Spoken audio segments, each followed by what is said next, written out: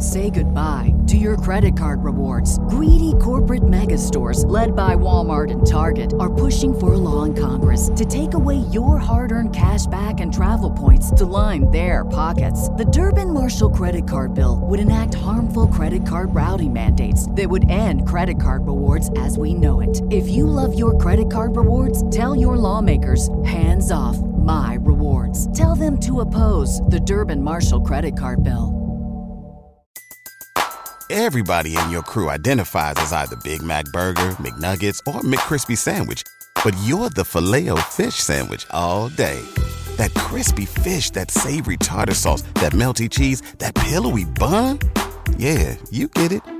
Every time. And if you love the Filet-O-Fish, right now you can catch two of the classics you love for just $6. Limited time only. Price and participation may vary. Cannot be combined with any other offer. Single item at regular price. Ba-da-ba-ba-ba. What can be said about the GameCube that hasn't been said a million times already? Well, turns out it's a fair amount, actually. Today, we've put together over 20 minutes of interesting and lesser-known facts about GameCube games just for your enjoyment, covering titles like Pokemon XD Gale of Darkness, Paper Mario The Thousand-Year Door, Tales of Symphonia, Resident Evil's Stellar Remake, and Resident Evil 4, Sonic Adventure 1 and 2, The Wind Waker, and Twilight Princess, Mario Sunshine, and more. Yes, in celebration of our final release of Did You Know Gaming Extra, we thought we'd bust a huge load all in one go and give you guys a nice juicy double-length release. Not only that, but with Greg and I having helmed the series for all of these years, we thought we'd both take on the narration together. And with all that considered, let's start our fact bonanza with the Pokemon series. The GameCube had a few Pokemon games during its run, with two of the titles being full-blown single-player RPGs. These games had a slightly more dark approach to the usual cutesy style of the series that came before, with the game having a protagonist with a darker outfit and a more adult-oriented region, the Ore region, an urban, dry world inhabited by older people, and was actually inspired by the dry deserts of Phoenix, Arizona. In the second Pokemon RPG on the system, XD Gale of Darkness, a number of references can be found not just to the Pokemon anime, but other anime as well. Once the player reaches Mount Battle's Zone 35, a player they can face has a team consisting of a Cacnea and a Chimecho. This trainer states, "I've heard someone has the same team combination as me. Do you know him or her?" This is a reference to the Pokemon anime, where James of Team Rocket carried a Cacnea and Chimecho during the Advanced Generation series, which was airing during Gale of Darkness's development. This isn't the game's only reference though. The title's Mecha Groudon vaguely spoofs robots from mecha anime, but there's a few instances of more precise parody. When the Mecha Groudon launches from underground, it comes up through a large fountain. This is referencing how the Mazinger Z launches in the 1972 anime of the same name, where the giant mech emerges from a fountain. Another Nintendo RPG series we want to mention is Paper Mario. It's pretty much agreed that one of the best entries in the series, if not the best, was on the GameCube with The Thousand-Year Door. And as you might expect, a big RPG like this has tons of references. After the game's 7th chapter, Bowser and Cammy will go to Poshley Heights looking for a crystal star, where at some point, Pennington will appear. Pennington will accuse the pair of being common thieves, to which Bowser responds, "What are you implying? I'm no little thief, I'm..." And then the player has to select either I'm a remorseless king of evil, I'm the Shadow Thief, or I'm Koopa Koot. This second option, Shadow Thief, is a sly nod to another quality Mario RPG, Mario & Luigi Superstar Saga. In Superstar Saga, a character named Popple teams up with an amnesia-brained Bowser. Popple is a generic small-time thief with delusions of grandeur, and one of the nicknames he gives himself is the Shadow Thief. Let's keep this RPG train going with another beloved Cube title. The Tales franchise didn't really hit it big in the West until it came to the GameCube with Tales of Symphonia. Published by Namco, creators of many other popular series, the game has a small Easter egg which makes reference to another underappreciated series in their library, but it was fairly well hidden. There are a number of hidden costumes for the characters of the game, but one costume for Presea Combatir can only be unlocked by putting her in the lead of the party and going to Lezarino Company in Altamira, then entering the president's office, unlocking her the title of Dream Traveler.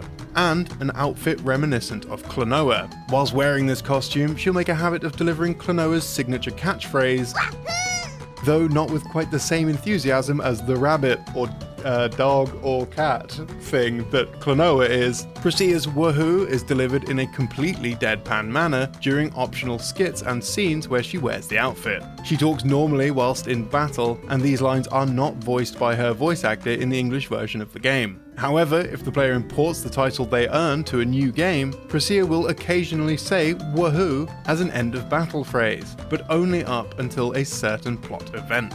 One of the most graphically impressive games on the GameCube was easily the remake of Resident Evil. The attention to detail in this complete recreation of the original survival horror is phenomenal, not just in how it plays, but the extra flavor the developers injected into the experience.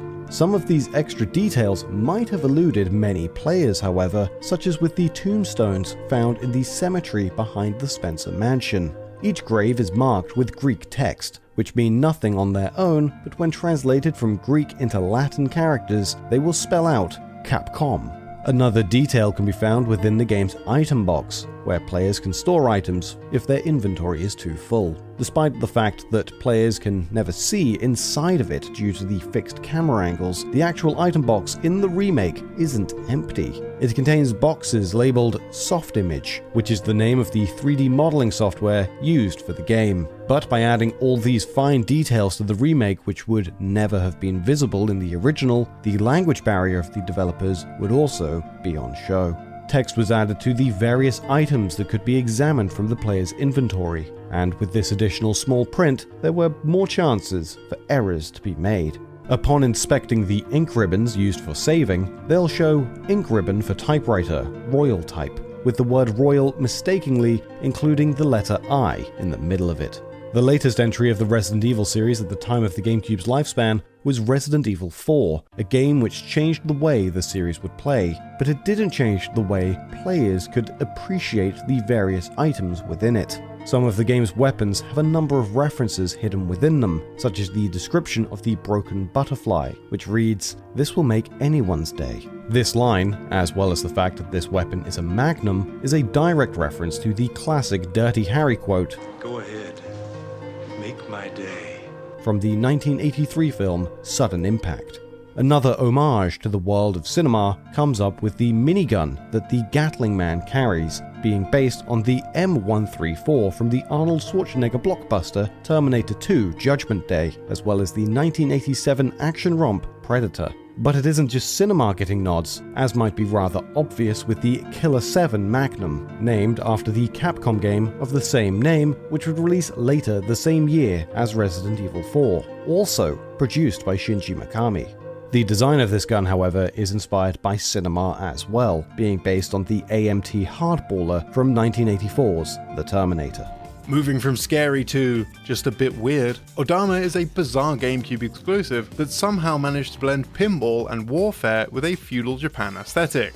This was one of the last games published for the Cube by Nintendo and was designed by Seaman creator Yutaka Saito. But today's trivia is more interesting than the game's origins. If the player manages to reach the game's 11th stage, Karasuma Keep, it's possible to discover a hidden bonus level by blasting open the Keep's main gate. This bonus level is a small piece of modern-day Kyoto, complete with trains, cars, 21st century citizens, and even Nintendo's own headquarters. And since we're talking about obscure games, the main antagonists of Custom Robo, the Z Syndicate, are certainly shrouded in mystery. For the duration of the game, many characters will try and guess what the Z in their name stands for. While the true meaning is never revealed, there is some interesting trivia surrounding what it could mean. During the A New Journey section of the game, some of the world's NPCs hanging out in the hub park will try to guess what it could mean, with some characters suggesting that it could possibly stand for Zelda, or maybe even Zebes.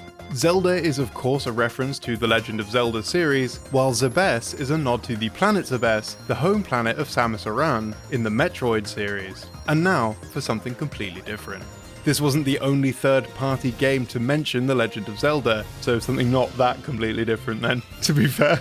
In fact, one non-Nintendo game even featured Link. It must have been difficult for Namco to get Nintendo to agree to them putting Link in Soul Calibur 2, but there was a convenient coincidence that made putting Link in the game a little easier. What we're talking about is the fact that the series characters, Nightmare, Yoshimitsu, and Siegfried, were already voiced by Nobuyuki Hiyama, who just so happened to be the voice actor for Link. Link was a big reason that many gamers bought this title on the Cube instead of other platforms, and despite the fact that Link only appeared once in the series, his playstyle would live on. Soul Calibur 3, which only released on the PS2 and in arcades, has the Sword and Shield discipline. This is largely the same moveset, however a few of Link's more iconic moves, including the Spin Attack and Charge, have been removed. Perhaps one of the most contentious releases on the GameCube was The Legend of Zelda: The Wind Waker. Its cel-shaded graphics may be widely appreciated now, but on reveal, it caused many heads to turn. It's respected as one of the best entries in the series by many these days, and its attention to detail is appreciated. One such detail was discovered in 2016 when an American live streamer known as FishWaffle64 found that the boss of the Forbidden Woods, Kali Demos, can be defeated in a very unique way. Whilst joking with her audience, a user in her live chat suggested that since Kali Demos is a giant plant monster, perhaps it could be watered using the forest water found at Forest Haven. As it turns out, pouring the water onto the monster's exposed flower head will actually defeat the boss quite easily. While this was performed in the HD Wii U version of the game on stream, the folks over at Nintendo Life tested and confirmed that this secret technique can also be performed in the original GameCube release as well. What makes this secret rather interesting is that the forest water will expire after it's been bottled for 30 minutes, which means players would have to collect the water, enter the dungeon, get to the boss, and drop the water within a 30-minute time span, which could be troublesome. That said, it is possible to leave the dungeon after opening the boss room up, collect the water, and then return to the boss. But this is far from Wind Waker's only obscure secret. The game has Hylian text scattered throughout the world, and when translated into English, this text usually gives a fairly straightforward word or two about whatever the text is beside. But occasionally, the Hylian scribe holds some interesting details that you'd have no way of knowing without translating the text. For example, there's a board at the Windfall Island Cafe written in Hylian, which is actually a specials board. When translated, it reads, "Today's specials, Lon Lon Milk, 150, Deku Nut Cake, 300, Zora Coffee, 150. While Lon Lon Milk and Deku Nuts have appeared in various Zelda games, to this day, no Zelda title has ever featured a drink called Zora Coffee. Another secret can be found at Windfall Island. There's a grave on the island that's regularly danced around by Tot. This grave has Hylian text on it which can be read as 831894, to become a great artist, revealing that whoever died was 63 years of age and aspired to be a great artist, appropriately similar to Tot, and from one of Nintendo's biggest franchise to one of their biggest rivals of all time. The GameCube saw one character appear on a Nintendo system that until recently seemed like an impossibility. Sonic Adventure 1 and 2 were ported from the Dreamcast to the GameCube after Sega's attempt at a next-generation console proved to be too much for the Japanese developer. This didn't mean that the Dreamcast didn't have strong titles of its own, but with Nintendo being a strong leader in the market, Sega saw it fit to release Sonic's latest 3D adventures on their historic rival system. Sonic Adventure 2 Battle was first shown on the system at Nintendo's Space World event 2001, with the game actually hitting the market only a short few months later, December in Japan and early 2002 elsewhere. This port is believed to have had only 6 months of development, with many of its graphical assets and functions tweaked during this short span of time. The Chow Gardens, for instance, had GBAs in place of the original Dreamcast VMUs for players that wanted to take their chow on the go. But when the game was first shown off, there was a slight oversight with these GBAs that Sega fixed in time for launch. The GBA in the Chow Gardens was red, but when Nintendo announced the launch colors for the Game Boy Advance, red wouldn't be an option. In fact, red GBAs wouldn't be available until 2002, with an exclusive limited edition red Target GBA in the United States and a red Zeller's GBA in Canada. The GBAs in the games were quietly changed to resemble the Arctic GBA variant which was available on launch. Sonic Adventure 2 saw a release on the GameCube before its predecessor, Sonic Adventure DX Director's Cut.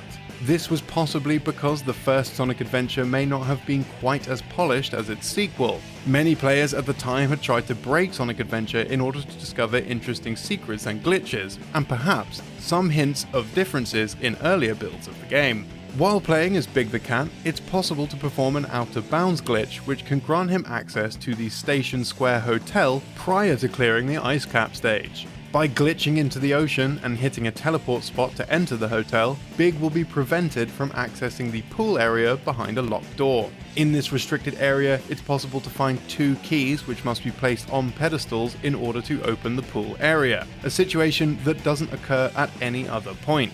At no stage in the game must the player fit these keys onto the pedestals. It is only by accessing this area before the player is supposed to that this condition is met, meaning that the players may have had to open the pool area before accessing it in some earlier builds during the game's development, before it was decided to just have the pool area open at all times instead. Now we're going to spend some time talking about the absolutely insane development of Star Wars Rogue Squadron 2 Rogue Leader. Work on the game started in January 2001 and had to be finished in just 9 months so it could release alongside the GameCube. This was about half the time necessary to make the game normally, which meant 6 to 7 day work weeks of constant crunch would be needed. Though Rogue Leader was co-developed by Factor 5 and LucasArts, the bulk of the game's development was done by Factor 5, a team of 25 people plus 2 freelancers. Unfortunately for the team, most obstacles would come. They couldn't use the CG film models of ships made by ILM for the original trilogy, as it wasn't practical to convert them to the polygonal models needed for game development. Instead, usable models were made using Maya. Due to the limited time and resources, some of the models were even made using kids' toys as reference material. An in-house level editing tool called L3D was used for the game's missions, but L3D was an outdated tool made for the original game on N64, and Factor 5 didn't have the time to craft new tools. Roughly half the music for the game is from John Williams' original score, which also saved time. Luckily, Factor 5 had helped develop the Cube's audio system for Nintendo, Musix, and due to their familiarity with the audio tools, they were able to seamlessly blend music dynamically during gameplay, resulting in some of the best audio of the era. This was also partly due to the team adding 5-channel surround sound featuring Dolby Pro Logic 2 tech towards the end of development, making Rogue Leader the first game ever to do so. Another series with a long history of development struggles is Fire Emblem. By the time of Fire Emblem Path of Radiance's release, the series was finally in a position to be well received by English-speaking audiences. The game had a fairly interesting localization into English, with many small alterations being made throughout. In one scene, Ike will recall how he received a harsh scolding from his dad for attempting to reach out and take a medallion from his sister. Some players were curious as to whether the English dialogue was a faithful translation of the original Japanese, and turned to professional translator Cantopia for clarification. Cantopia translated the original paragraph into English, and found that it was almost word for word an accurate interpretation, all except Ike receiving a scolding. In the Japanese game, Ike's dad gave him a, quote, severe beating. This was likely changed due to physical punishment of children being considered a bit more taboo in the West than it is in Japan. It could also be due to ESRB concerns, but this would make some other localization changes in the game seem like very bizarre choices indeed.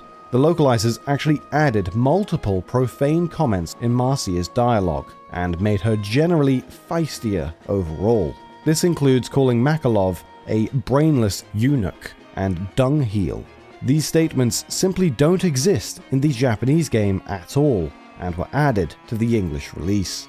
Path of Radiance was a later rival to the GameCube, but one of the very last games to be published on the system, and certainly the last published by Nintendo, was The Legend of Zelda: Twilight Princess. This game went through a curious development period, having originally been created for the GameCube, only to be simultaneously ported to the Wii in a cross-generational release. Some of the earliest periods of development reveal some curious choices from the dev team, such as one piece of information revealed by Zelda art director Satoru Takizawa surrounding the earliest experiments with the character of Midna. The creation of Link's adventuring partner in this game went through several iterations, with Takazawa stating, "The challenge started with brainstorming among designers for ideas, and then we eventually finalized this character through a trial and error process for her shape, facial expressions, actions, etc. In early prototypes, as a placeholder for Midna, Tetra from The Legend of Zelda The Wind Waker was riding on Wolf Link as he ran around Hyrule." While of course this choice of having Tetra's model be used was purely for prototyping, it wouldn't be too far-fetched to think that Tetra's stature may have contributed to the design of Midna in the final game. Other designs in the game were altered dramatically, even when they were intended to appear all along. The Uku in the final game's release take on the appearance of some sort of creepy bird with a human face, but at the time of Twilight Princess HD's release, the official Japanese Zelda Twitter account revealed that originally, the Uku would look more humanoid with bird-like features instead. The final game also has some secrets of its own. Players who've beat the Cave of Ordeals might recall that Room 49 contains 3 dark nuts for the player to overcome. However, if the player decides to go through the Cave of Ordeals a second time for whatever reason, they'll find that the cave is slightly more difficult, with the 49th room now having an additional 4th dark nut. This is fascinating and all, but this video has had far too little Mario so far. Let's fix that. Of course, one of the biggest releases on the GameCube was Mario's tropical outing, where he soaks up the sun in Super Mario Sunshine. This game has been explored inside and out by gaming fans for years, but even still, there's always more to learn about these big Nintendo titles. One Twitter user, Zelpiku Kirby, discovered an interesting trick that we've frankly never even heard of before that could be performed in Pina Park. If the player enters the level and lures a stew to the edge of the water fountain and flips it over with a spray, they can sling it into the Bowser Jr. balloons and pop them. Normally, these balloons can only be popped using the water rockets during the Mecha Bowser roller coaster event. Unfortunately, if the player pops some balloons and then triggers the roller coaster event, the balloons will have respawned. This is likely because the coaster event uses different balloons in slightly different positions. And while Zelpiku Kirby discovered this trick in the Mario 3D All-Stars version of Sunshine on the Switch, another Twitter user demonstrated that this same trick can indeed be performed in the original GameCube release. The game really focuses on the struggles Mario faces as he explores an island covered in goop, but there were clearly more effects to this goop than would be faced by the plumber during development, but which were removed prior to the game's final publication. An unused goop effect can be found in the game's files that, when Mario jumps into it, will cause him to sink like it was quicksand and take damage. This effect causes Mario to perform unique struggling animations and voice clips that are not found anywhere in the final game, suggesting that this goop variant was cut late into development. Did you know? Instead of using a magical conductor's baton, Link was originally planned to control the wind using a theremin. This alien-sounding instrument was accidentally invented by a Soviet radio engineer in 1920. Leon Theremin was trying to make something else entirely, but ended up with the world's first major electronic instrument. Instead of touching it, the musician leaves their hands floating above it. One hand controls the frequency, and the other controls the amplitude. But how exactly did this almost get into a Zelda game? A movie about Leon Theremin had just come out in Japan, about how he invented the instrument, traveled the world playing it, became a Soviet spy, and got thrown in the gulags. And it turns out that a few Nintendo devs saw the movie and thought, hey, that's an interesting story, let's have Link play a theremin in the next Zelda game. To control the instrument, players would have held their GameCube controller like this, with the analog and C sticks each representing one of Link's hands playing the theremin. The game's title comes from the primary instrument, so up until halfway into development, the theremin itself was the Wind Waker. This was all explained by the game's director Eiji Aonuma in a 2003 issue of Nintendo Dream we recently had translated, and they joke that the game could have been called The Legend of Zelda, The Wind Theremin. For this video, we delved into hundreds of magazines looking for cut content and obscure facts about the Wind Waker, and ended up translating several magazines and some online interviews into English for the first time. We want to keep going the extra mile to get new and interesting facts for you guys, and if you want to see more of it too, leave a like on this video. It really helps us out. So anyway, Aonuma and his team were all set with a Zelda game based around a theremin, Then Shigeru Miyamoto came in for playtesting and, as he tends to do, upended the tea table. According to Aonuma, he'd play what we made and point out what was weird. We had the Wind Waker item ready to some extent when Miyamoto came to me shaking his head saying no, no, no. He talked about how it was entirely unacceptable. We were using both sticks at first, adjusting with both hands like how you play a theremin. By moving both hands like this, then the magazine notes that Aonuma aims his palms down and moves his hands up and down, you could change the sound. But eventually we changed it to the baton, and everything else fell into place from there. By the way, a big thanks to Daniel Romberger for making this demonstration for us, so we can see and hear a theremin in action. Check out his channel for more Nintendo remixes. Miyamoto also changed Wind Waker's difficulty. It was initially harder, but a lot of Ocarina and Majora players got stuck on bosses and never got to experience the full game. So, to make sure everyone could reach the ending, Miyamoto toned down the difficulty, especially the bosses, compared to how the Zelda team originally had it set. When the HD remaster released a decade later, they added Hero Mode to compensate. But Aonuma said even though he's the director, this new mode was too hard even for him. He got stuck on Goma and gave up, then asked his team if the difficulty he was experiencing was some sort of bug, and they were like, no. Another aspect that Miyamoto wasn't keen on was Wind Waker's art style. Initially, Nintendo was just going to improve on the graphics from Ocarina of Time and Majora's Mask, and they even built a prototype in that style. But later on in the conceptual phase, the Zelda team's artist proposed Toon Link. The rest of the team loved it, and dove headfirst into the cel-shaded art style. Aonuma didn't think Miyamoto would like it, so he waited till they were already in pretty deep to show it to him.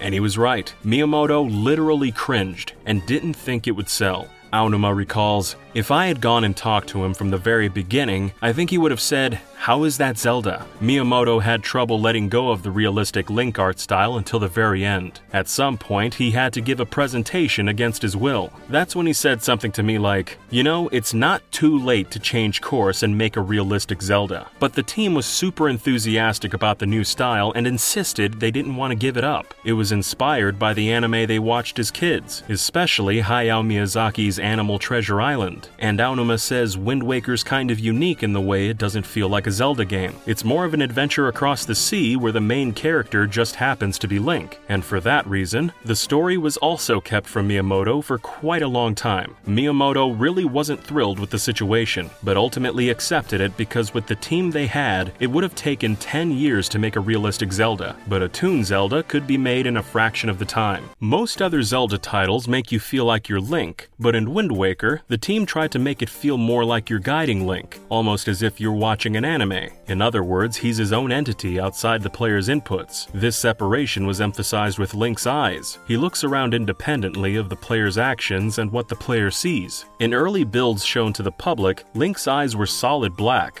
but a fan from Europe sent in a letter saying black eyes made Europeans uncomfortable. In response, Miyamoto said, "His eyes would change between 7 different colors. We made it so his eyes were temporarily red in battle, then blue when he calms down, and green when he's talking to people, and things like that. But ultimately we realized a human with red eyes is kind of creepy, isn't it? So at that point we just decided to give up on the idea." Ultimately, they looked at Mario's blue eyes and said, "Let's just make Link's eyes blue and call it a day." Fan letters continued pouring in, especially from girls asking to get rid of the Toon Link altogether. Lots of girls demanded in no uncertain terms that they bring back the stud from Ocarina, the teenage heartthrob they fell in love with 5 years earlier, but Nintendo ignored them. Wind Waker's timeline placement changed as well. Miyamoto said they initially placed it at the very beginning, before the other Zelda games, but shortly after release, Aonuma said they'd changed it to take place 100 years after Ocarina of Time, a fact reflected in the game's story. Probably the biggest changes in development were for the sea itself. According to Aonuma, we wanted to do away with the Hyrule we'd had so far. We didn't want to just remake the same Hyrule from the N64, so what could we do? How about we just sync the whole thing? At first, we had plans for primary and alternate worlds like A Link to the Past, where you could go back and forth between present and past Hyrule, but we couldn't make something like that in the limited time we had. In A Link to the Past, you can warp back and forth between the light world, where most of the game takes place, and a dark, twisted version of Hyrule called the Dark World. Wind Waker would have used a similar mechanic, but instead of the Dark World, Link would have explored underwater Hyrule. This concept art in the Hyrule Historia gives us a better look at how they were thinking that might have worked, with Link using a key item to warp down to the lower world. To get back to the upper world, Link would have grabbed onto hooks belonging to fishermen who'd yank him up back to the surface.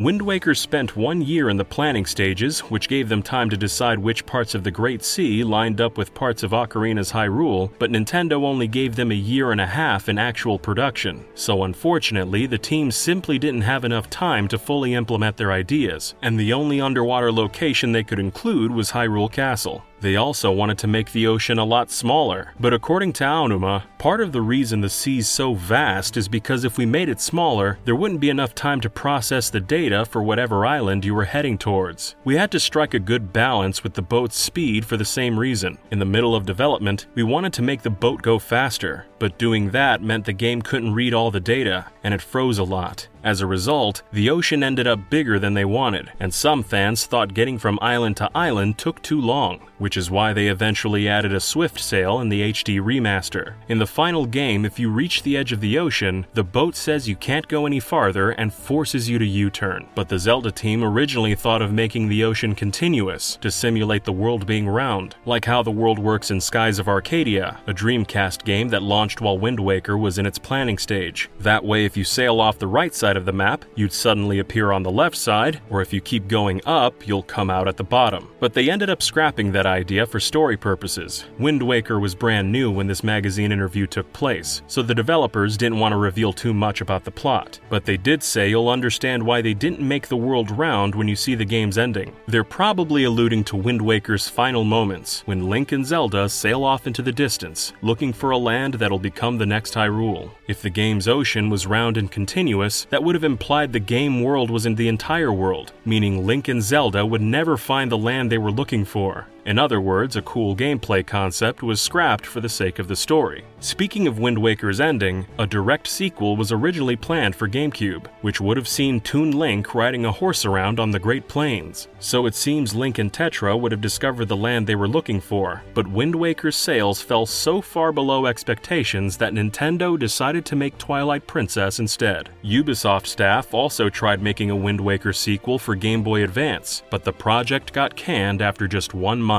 And in 2007, Aonuma said he wanted to make a new Wind Waker for Wii, but knew he wouldn't be able to swing it, presumably due to the disappointing sales of the original. Toon Link did eventually get a couple more adventures on Nintendo DS, but there was actually one more game with Toon Link that did get made, but never came to the West. Tetris Trackers was a GameCube spin-off game released in 2004. The story picks up right where Wind Waker left off, with Link now trying to prove he's got what it takes to join Tetra's crew and become a bona fide pirate. It was announced at E3 2003, and was originally planned for worldwide release as a standalone GameCube game, but during the last year of development, it got shrunk down and included with Four Swords Adventures, but only in the Japanese and Korean versions of the game. There it was called Navi Trackers, but since the English title was announced as Tetris Trackers, that's what we're gonna call it. Tetris Trackers was never localized into any other languages, probably because it would have been difficult with the game's full voice acting. Have a listen and you'll see what we mean. さあ、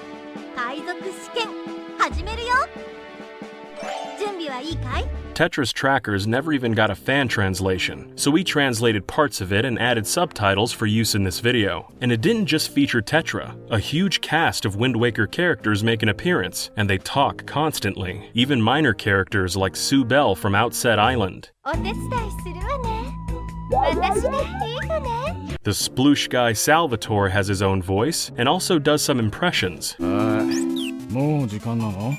最後は俺か姉貴かどっちかわかんねえぞ。風船ポンポンポンポン。 But probably the most disconcerting voice comes from the King of Red Lions.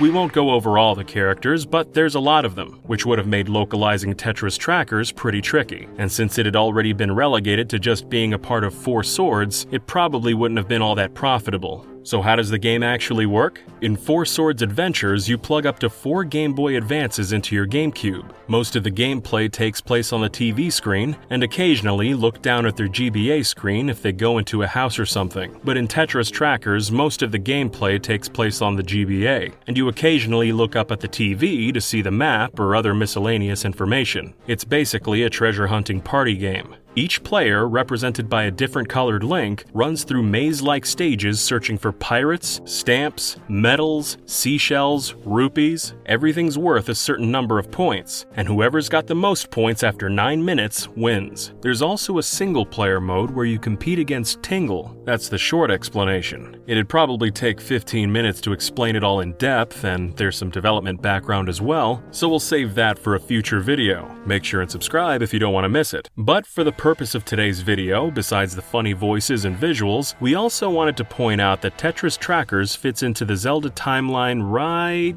here. It's Link's initiation into Tetra's gang of pirates, right between Wind Waker and Phantom Hourglass. But whether or not it's considered canon is controversial among fans, especially after it got bundled with Four Swords Adventures, which stars another Link who lives in a different timeline. Four Swords definitely is canon, but since there's 2 Links on one disc, and Tetris Trackers only released in Japanese, some fans refuse to acknowledge it. But even the developers don't think too much about the timeline and what is or isn't canon, so trying to find a definitive answer is probably overthinking it. Either way, it's certainly an interesting chapter in the life and times of Toon Link.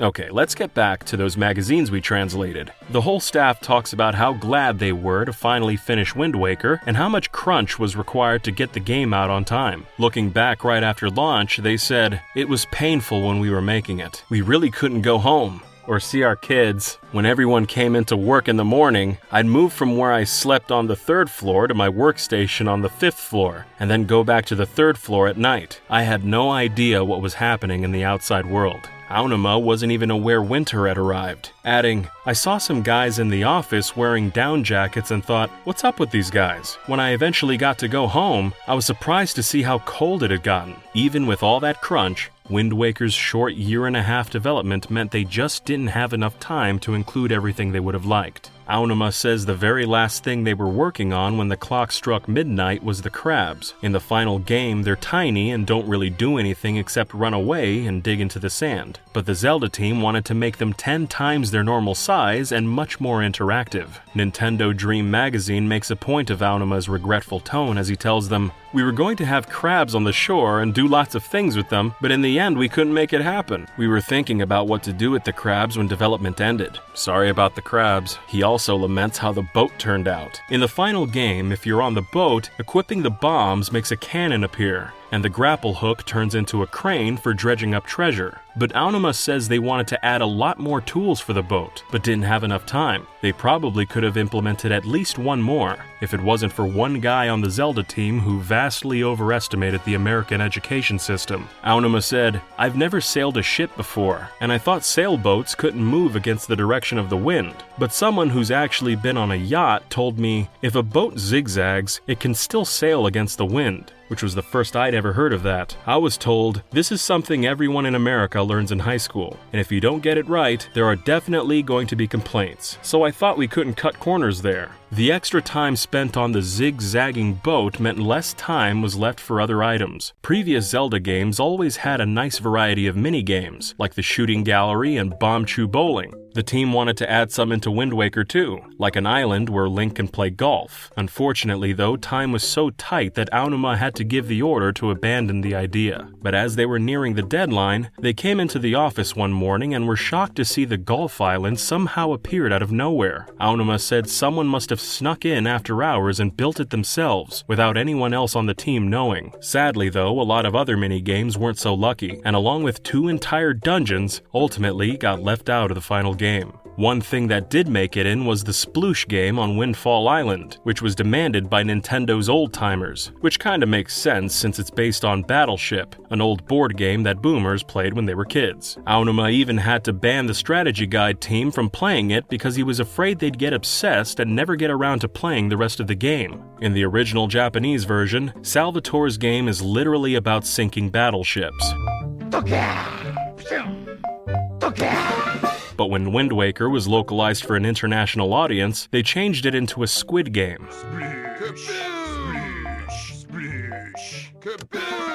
And when the HD remaster released a decade later, they used the squid version in every region, including Japan. But these aren't the only secrets we dug up on Wind Waker. According to Aonuma and Haruhana, the Deku Leaf was originally a paper fan. Its only purpose was fanning things, but later in development they came up with the idea for Link to use it to fly around in the wind, so they changed it into a leaf. If you ever wondered how deep underwater old Hyrule was, Aonuma provides an answer in one of these magazines. He says, "We limited the sense of how deep it is because of the crane. It's fairly easy to go to Hyrule as well. It's deep enough to fully hide a person, and then a little deeper still." He might be referring to its canonical depth and not its actual depth though, because in his Boundary Break episode, YouTuber She Says moved the camera to get a visual of the depth, which made it look to be around 40 feet. The only part of Hyrule you actually get to visit is the castle, which is definitely deeper than both those estimates, but that's probably because it's at the bottom of a chasm.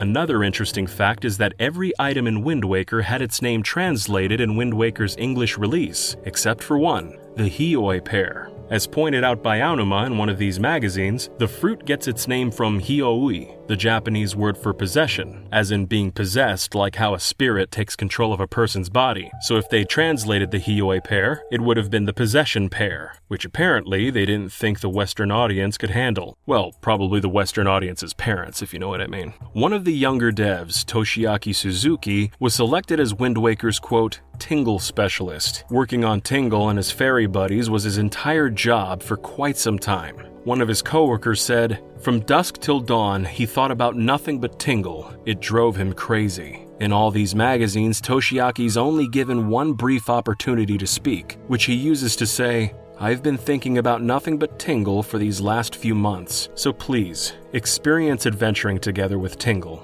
The rare blue Tingle is on Outset Island, ...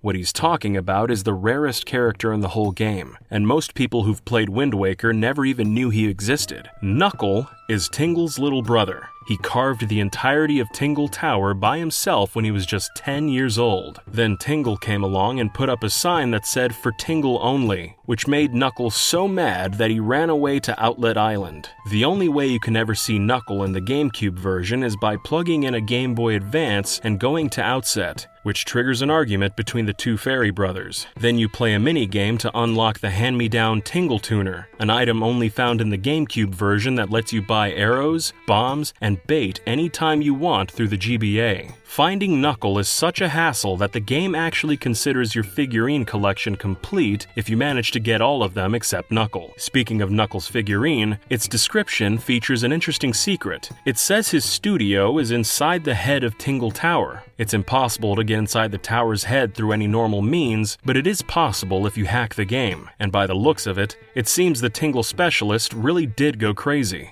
Just look at this place. Since the HD remaster couldn't hook up with a Game Boy Advance, most of Knuckles' content got cut. The argument, the minigame, and even the hand-me-down Tingle Tuner he gives you. But he will appear on Tingle Island after you get the 5 Tingle statues, and Knuckles' figure now is required to complete the full collection. It's been updated to say, supposedly it used to bother him that this collection was considered complete, even without his figurine. And if you're worried about that Tingle specialist who went crazy, don't worry.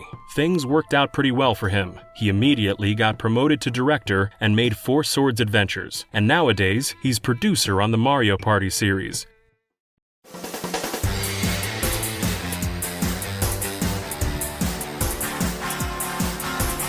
Bionicle was a line of LEGO construction toys launched around the world in 2001. The franchise came with its own meticulously crafted fictional universe, which unfolded across various mediums like videos on CDs packaged with the toys, and a comic book series produced by DC Comics. In its first year, the story revolved around 6 legendary heroes, the Toa, and their struggle to liberate the island of Matanui from the grip of an ancient evil. While the franchise was still under development, development in the late 90s, its accessible tale of good versus evil was deemed by the toy giant LEGO to be suitable fodder for a video game adaptation. Partnering with developers at Sapphire Inc., LEGO planned to release the first ever Bionicle video games in late 2001. The main project, a PC game, would go on to be extensively publicised by LEGO as it was being worked on, hyping up fans in the run-up to launch. However, within the final stretches of its development cycle, the game's release was unexpectedly and suddenly cancelled. With only limited information to go on, fans around the world were left to wonder, what was this game, and why was it never finished? 17 years on from its development, memories of the project have been kept alive by avid Bionicle enthusiasts such as those belonging to sites like the Biomedia Project. With assistance from them and Bionicle community The Beaver House, I've worked to demystify the circumstances surrounding its development. Revealing more of the game than ever before along the way, I'll be sharing with you the inside story behind the original LEGO Bionicle video game.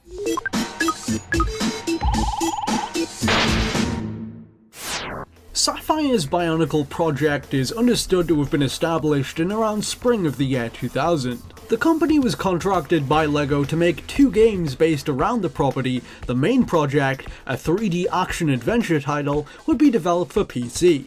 A port of it to the Nintendo GameCube was intended to release later, in spring 2002. The PC title would be accompanied by a smaller companion game on the Game Boy Advance, also set for late 2001. Sapphire at the time was a game studio on the rise, working on successful projects like StarCraft Brood War and the Nintendo 64 port of Tom Clancy's Rainbow Six. Based in Salt Lake City, Utah, the company formed what LEGO believed to be a safe pair of hands for translating Bionicle into video game form. It would help to further boost the franchise's mindshare going into the crucial holiday period of 2001, or so was the plan. The games were intended to be canon to the larger Bionicle series, offering fans a new way to experience the universe's mythology and ongoing plot up close and personal.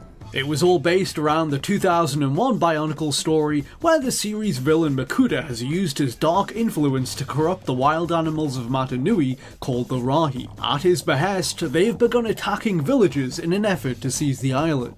The Game Boy Advance title, originally named LEGO Bionicle Tales of the Tohunga, was planned to serve as a prequel to the main experience on PC. It was a top-down adventure game in which players took control of Takua, a Matanui islander on a mission to gather the Toa Stones and rescue his elders from the Rahi. The story would wrap up with an ending stinger directly leading into the start of the PC game. In the last cutscene, Takua summons the Toa, 6 warriors prophesized to defeat Makuta and bring order to the Bionicle world. The PC game, the full title of which was LEGO Bionicle The Legend of Matanui, would have opened with the Toa emerging from their canisters after crashing to the island as their adventure begins. In The Legend of Matanui, there were 6 playable characters, all lifted from the original line of Bionicle toys from 2001. Each of the 6 Toa was represented with their own level reflecting their individual elemental powers. They all landed onto different sectors of the island into environments relevant to their abilities. For example, Tahu, the fire element, finds himself navigating a volcano. The Legend of Matanui took the form of a 3D third-person action-adventure game heavy on platforming elements. Each level was a uniquely themed open environment, and saw one of the 6 Toa helping out the islanders native to that region of Matanui they've arrived on. Each hero would face tasks like rescuing the villagers from attacking enemies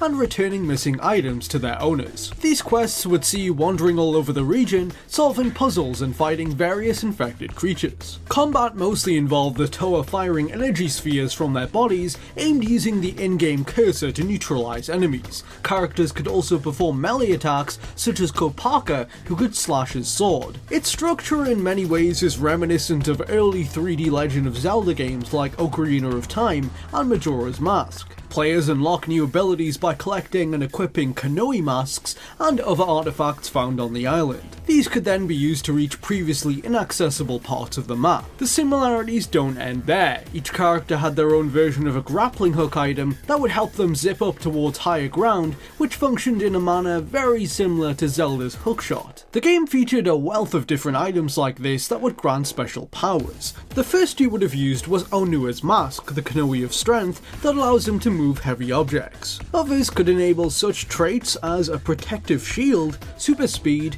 temporary invisibility, mind control, and even telekinesis. These masks could be cycled through on the fly at the push of a button. In addition to these, each Toa could perform character-specific actions that were unique to them. Onua could dig through soft dirt using his claws, Gali was able to swim underwater, Pohatu could kick Koli balls and ride wild animals, Kopaka could snowboard down hills on his shield, Lua could swing from tree to tree using vines, and Tahu lastly could surf on lava. Once they have gathered the Konohi and completed tasks for the villagers, the elders of each area would eventually deem the Toa ready to face their last test. They would face a monster based around their elemental power, one of 6 disciples of Makuta. Once disposed of, the boss would leave behind a Makoki stone for you to collect. As the Toa moved on to a new area, you were intended to see a transitional cutscene where they meet the next character you would be controlling. In these cinematics, the player would get to see the two Toa briefly interact before passing on the Konohi masks they've gathered to aid the next character in their journey. This storytelling device meant that players would get to keep the abilities they have earned from level to level. Ultimately, after destroying the elemental bosses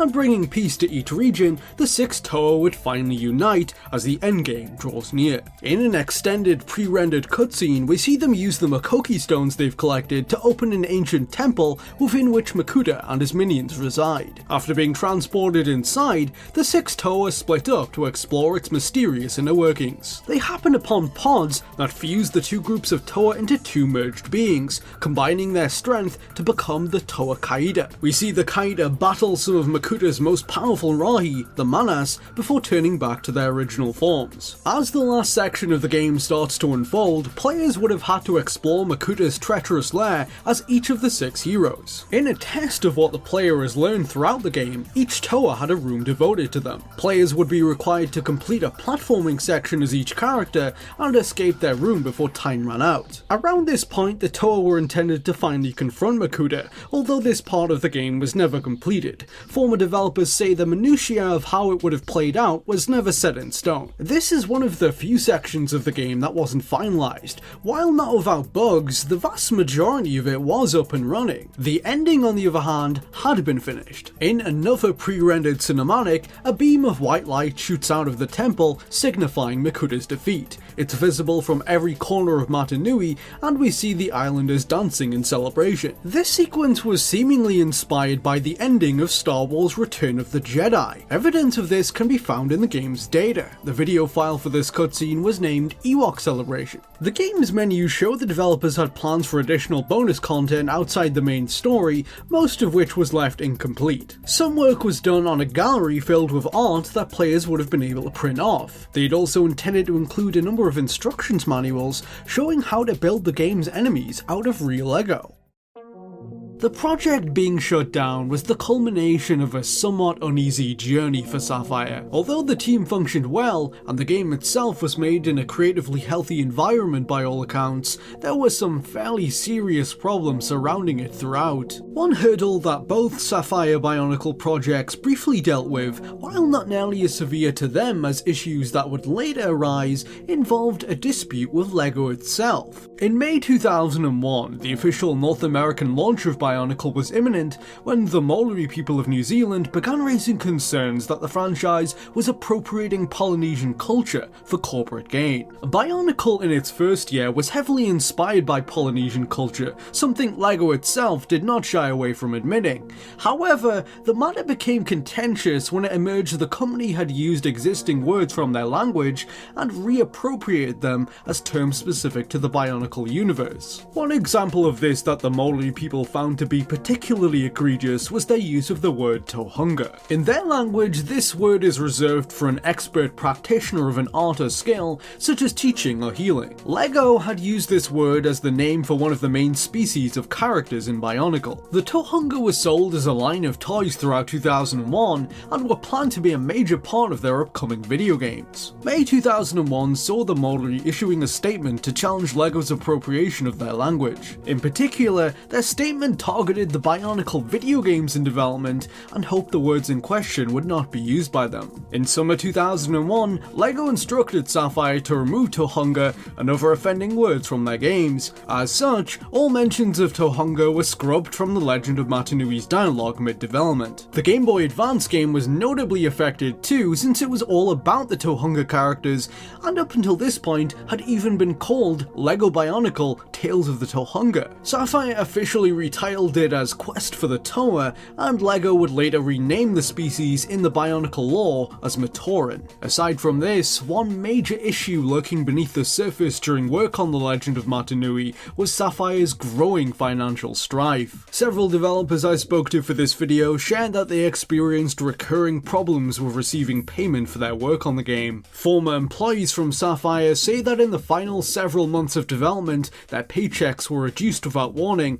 and were delivered less frequently as time went on. Workers are said to have been putting in shifts of up to 70 hours per week during summer 2001, but in some cases Sapphire neglected to pay them regardless. At the height of crunch time, where developers found themselves in the offices until late at night, whole weeks of work were being left unpaid. Sapphire's money troubles were being exacerbated in no small part by a company spending spree that had begun earlier that year. In spring 2001, they had moved to a larger and much more expensive office complex in American Fork, Utah. The management decked the place out with new furniture and an elaborate business phone system which is said to have set them back tens of thousands of dollars. On top of that, the costs of rent were much higher than those of their previous base of operations. By August, it was becoming increasingly apparent that Sapphire was in dire straits. Rumours spread among employees that the company's management was attempting to court private investors in order to ease their financial woes. One former developer reports hearing that a wealthy local businessman from the Salt Lake City area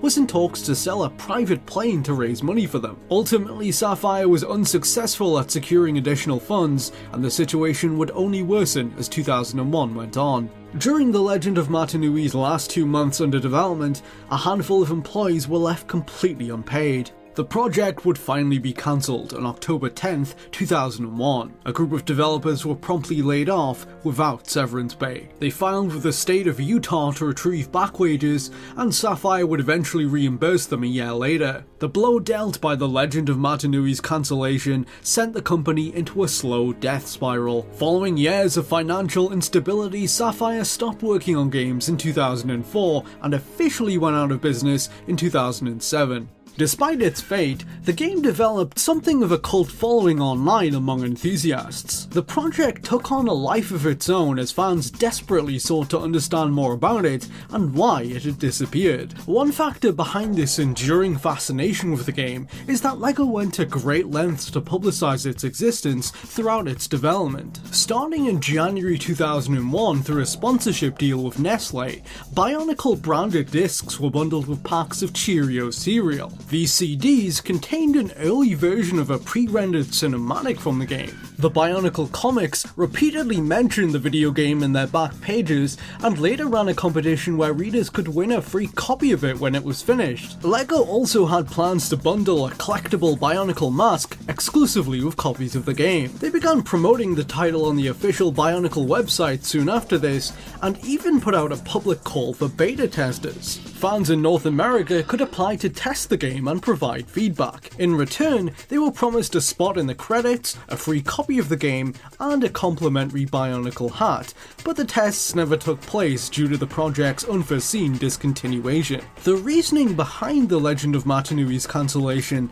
has long been the subject of debate. One long-standing rumour alleges that the game was rife with glitches and therefore could not be fixed within a reasonable span of time. Some ex-members of the team, however, refute these claims and say that they were on schedule to release it in late 2001. A former programmer who worked on it estimates it was around 90% completed by the end. By all accounts, the order to shut it down, which came from LEGO itself, was unexpected and sudden. Members of the development team were relayed an unofficial reason for cancellation by Sapphire's higher-ups, but some of them were skeptical of how reliable this information was. Multiple sources say that the justification given to them relates to a major event in world history that had taken place only 1 month prior. the attacks of September 11th, 2001. Allegedly, the managers of Sapphire claimed that LEGO no longer wanted to pursue a game with violence in it after 9/11, although, out of every developer that shared information in the making of this video, all of them found this reasoning to be incredulous. They assert that LEGO had closely overseen the project, receiving updates on a weekly basis, and would have voiced their concerns had they objected to any violence in the game. A good example of that in effect comes from Darvel Hunt, who was a programmer on the project. He was responsible for writing code for physics-based destruction that would cause enemies to shatter into individual LEGO pieces when they were destroyed. LEGO instructed him to cut this feature for being too violent. Speaking to one of the most senior staff members on the project, who oversaw the entire game's development, reveals the true justification LEGO gave to Sapphire for cancelling it. According to project leader Brent Fox, LEGO was subject to management shifts in late 2001, bringing new blood not only to the Bionicle franchise, but their whole media output. These changes in staff had huge implications for everyone working with their video game department at the time. Every project under the umbrella of LEGO software was put under scrutiny as staff with a new vision for LEGO's video games came to power. At the same time this was happening, another game studio, Argonaut Games, had started pitching a Bionicle game of their own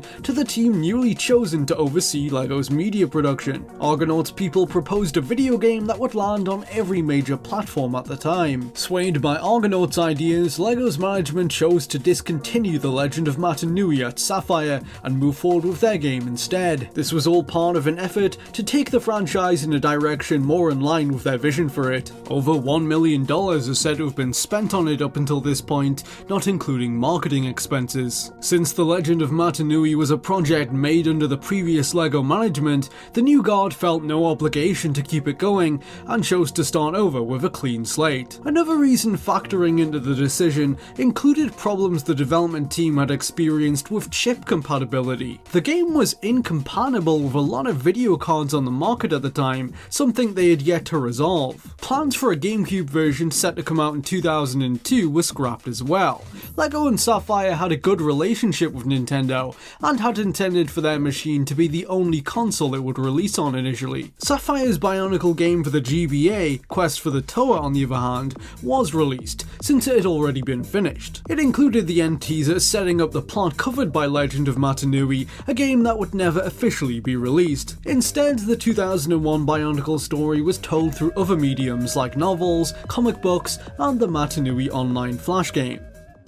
Regardless of issues with how it was ran, some former developers remember their time at Sapphire fondly. If footage recovered from the game's development is any indication, the team took to their work with a sense of humour. Brent Fox, one of the project's heads, filmed a light-hearted behind-the-scenes video detailing day-to-day life at the studio. This sense of humour appears to have rubbed off on the game itself too. Hidden in the game's files were a number of explicit secret animations labelled as cheats that can be imported into builds and used with certain characters. Onua can flip off the camera, Pohatu can urinate, and Tahu can fart over his fire sword, creating a flame jet. In the years after development ended, enthusiasts have tried to track down what remains of the game. Nearly 17 years later, Bionicle fan hub The Beaver House and the Biomedia Project, a site for preserving material from the series, finally made a breakthrough. In February 2018, they received a functioning build of the game dated July 23rd, 2001. The build was largely unfinished, but they were able to enhance it considerably, fixing bugs and updating its visuals to run in high definition.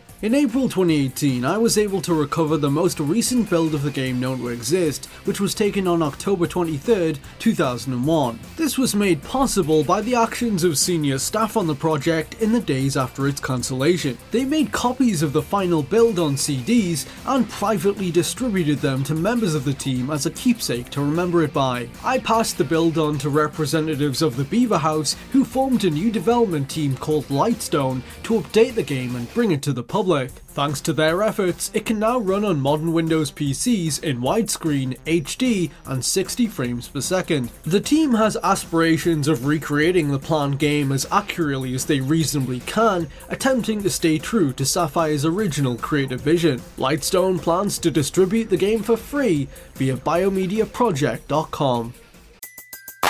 Everybody in your crew identifies as either Big Mac Burger, McNuggets, or McCrispy Sandwich. But you're the Filet-O-Fish Sandwich all day. That crispy fish, that savory tartar sauce, that melty cheese, that pillowy bun. Yeah, you get it. Every time. And if you love the Filet-O-Fish, right now you can catch 2 of the classics you love for just $6. Limited time only. Price and participation may vary. Cannot be combined with any other offer. Single item at regular price. Ba-da-ba-ba-ba.